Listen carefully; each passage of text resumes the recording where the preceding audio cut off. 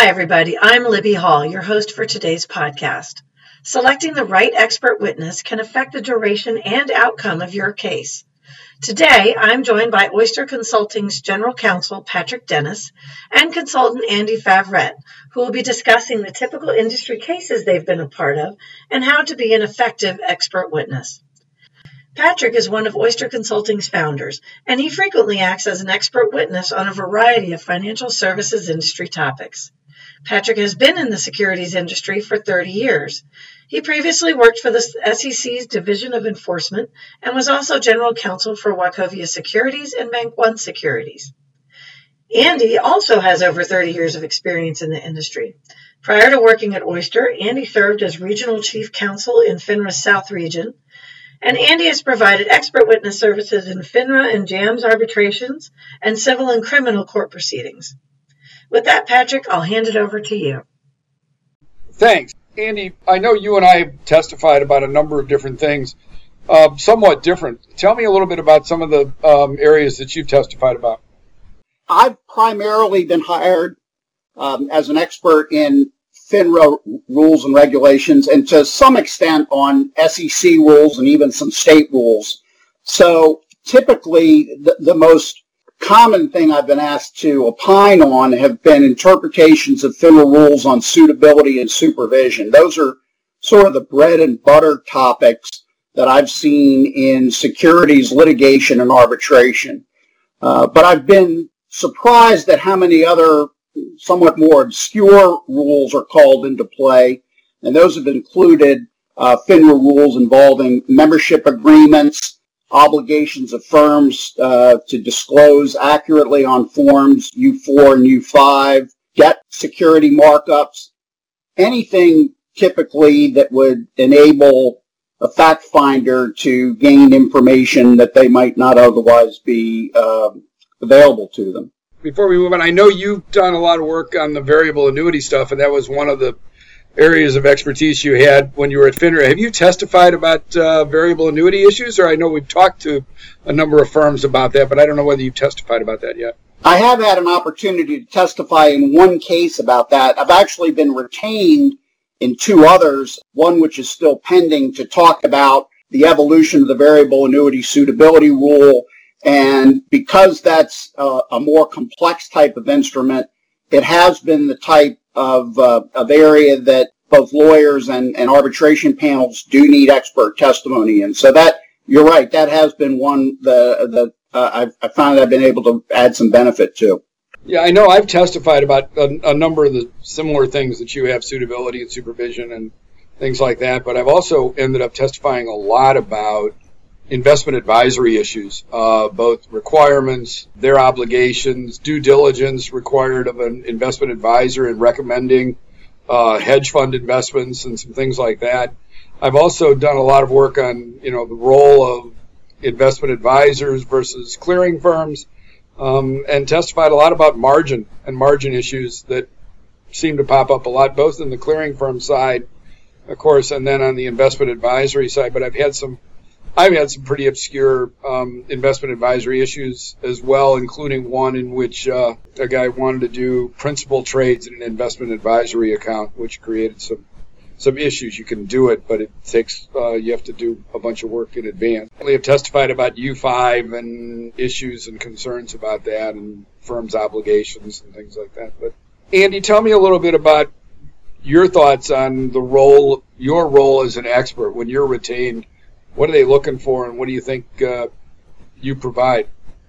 Well, at the outset, what you're looking at primarily are documents, and typically there's sort of a document dump at the beginning of an engagement where you're reviewing statement of claim and the answers and exhibits to that are going to go into the case. You typically are going to look at a firm's written supervisory procedures or aspects of it. So at the outset, and most commonly, you're reviewing a lot of documents. But I've been surprised at how far beyond just document review the scope of an engagement may go.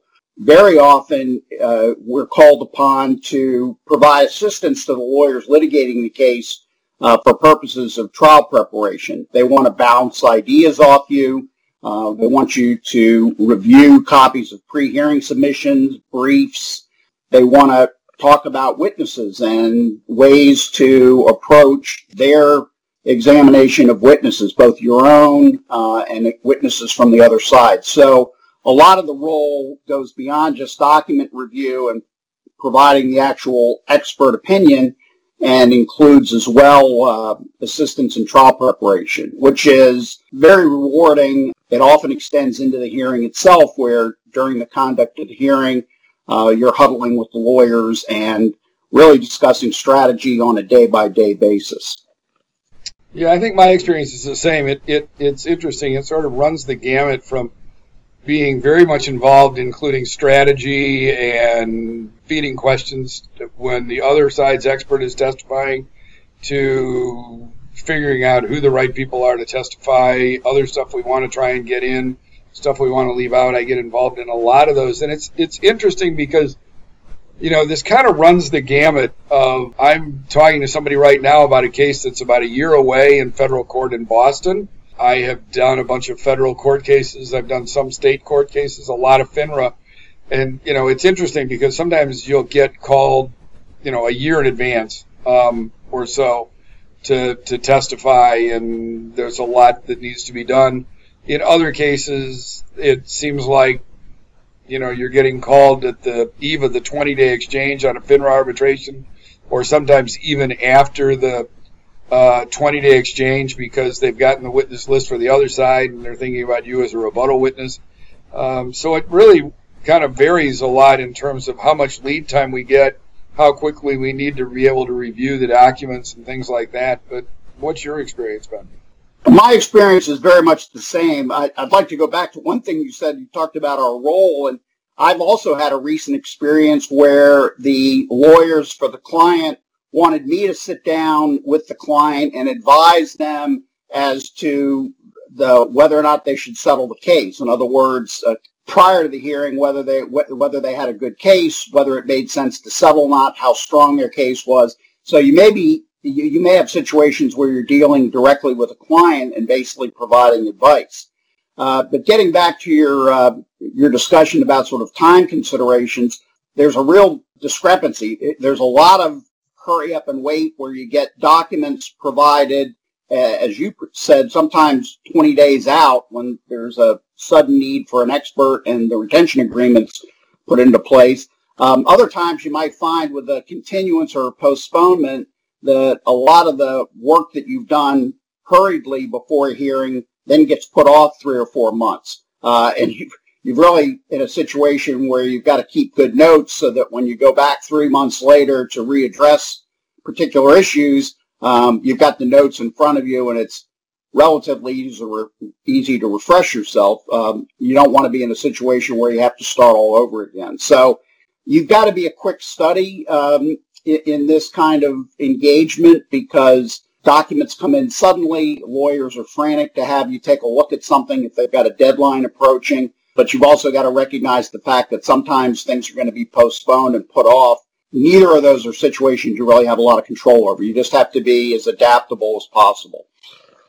Right. It sort of reminds me of the fact that, you and I aren't the only ones that do this for Oyster, but we've got a couple of other folks that do a lot of expert testimony, and one is Bill Riley in Florida, who was with the state of Florida Financial Services Division, Securities Division for 30 years and has been with us 7 or 8 years now, and does testifies on a lot of state issues and a lot of broker-dealer examination issues, because he ran the training program for broker-dealer examiners for NASA for a number of years, for a big part of the 30 years he was there, and they still call on him to come in and run that training. So that's one issue that we get calls on a lot. The other thing is Evan Rosser was at FINRA as well. Obviously you were, but Evan was there for 20 plus years and sort of the liaison between the exam staff and the enforcement division, and has some unique insights into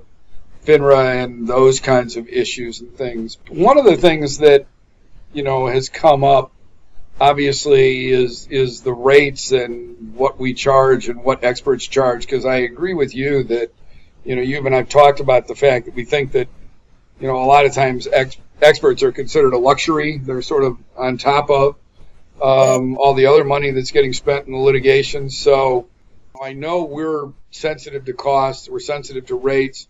We try and work with folks and are flexible. What are your thoughts on that?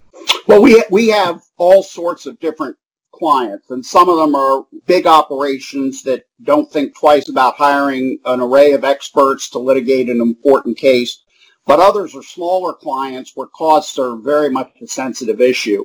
And I'm certainly aware in my dealings with these clients that there are instances where the retention of an expert is viewed as something of a luxury. Sometimes it's, one of the last costs that are incurred in the weeks leading up to a hearing. They're sensitive to spending extra money, notwithstanding the fact that they recognize the importance of having the expert there. So we do have to be cost conscious, especially with certain of our clients. We've got to be efficient because you want to make sure you're not spending too much time going over documents that may not be important to a hearing. I found it's very helpful to talk to counsel to make sure that the documents and the time that I'm spending is useful for a hearing and not just sort of make work, because we don't want to spend the client's money unnecessarily. That being said, we recognize the importance of being thoroughly prepared when you go into a hearing, because there's nothing more important to the client than having an expert who is in fact up to speed on both the facts of the case and the law involved in the case. So we're thorough. We try to be very well prepared, but at the same time, we understand that we don't want to be spinning our wheels reviewing materials that ultimately may not be necessary. It's interesting you bring up Bill Riley in your discussion of our experts. There have been at least two instances that I've had in the midst of an engagement where an issue of Florida state law has come up either during a hearing or leading up to a hearing, and I've been able to pick up the phone to Bill and get a resolution of that issue quickly. He's very well rehearsed on Florida state regulations. And it's great that at Oyster we have a deep bench of other experts that you can call on in the middle of an engagement to get additional advice. I'll tell the client that. I'll say, I've got a colleague that can help us out on this. Do you want me to put in a call? Invariably, they say yes. And as I said, in at least two instances, Bill particularly has really come through. Yeah, one of the things that, I think we ought to talk about, because I think it's critically important as an expert, is that you have to come off as being credible. You have to have integrity, meaning you don't testify about things you don't know, or you don't get out over your skis, as they say, because you're or get a little too far over your skis to help reach some opinion that somebody wants. That's not our job. Our job is to make sure that we're solid on the testimony information we're providing, and I think that that's critically important, that we maintain our integrity and that we show. I mean, I've been lucky enough that most of the folks that I've testified for have said that I am very, very credible, and I think part of that is because I don't know something. I say I don't know it. If it's something I'm not comfortable with, I don't try and stretch the limits of my knowledge or my experience, and I think that's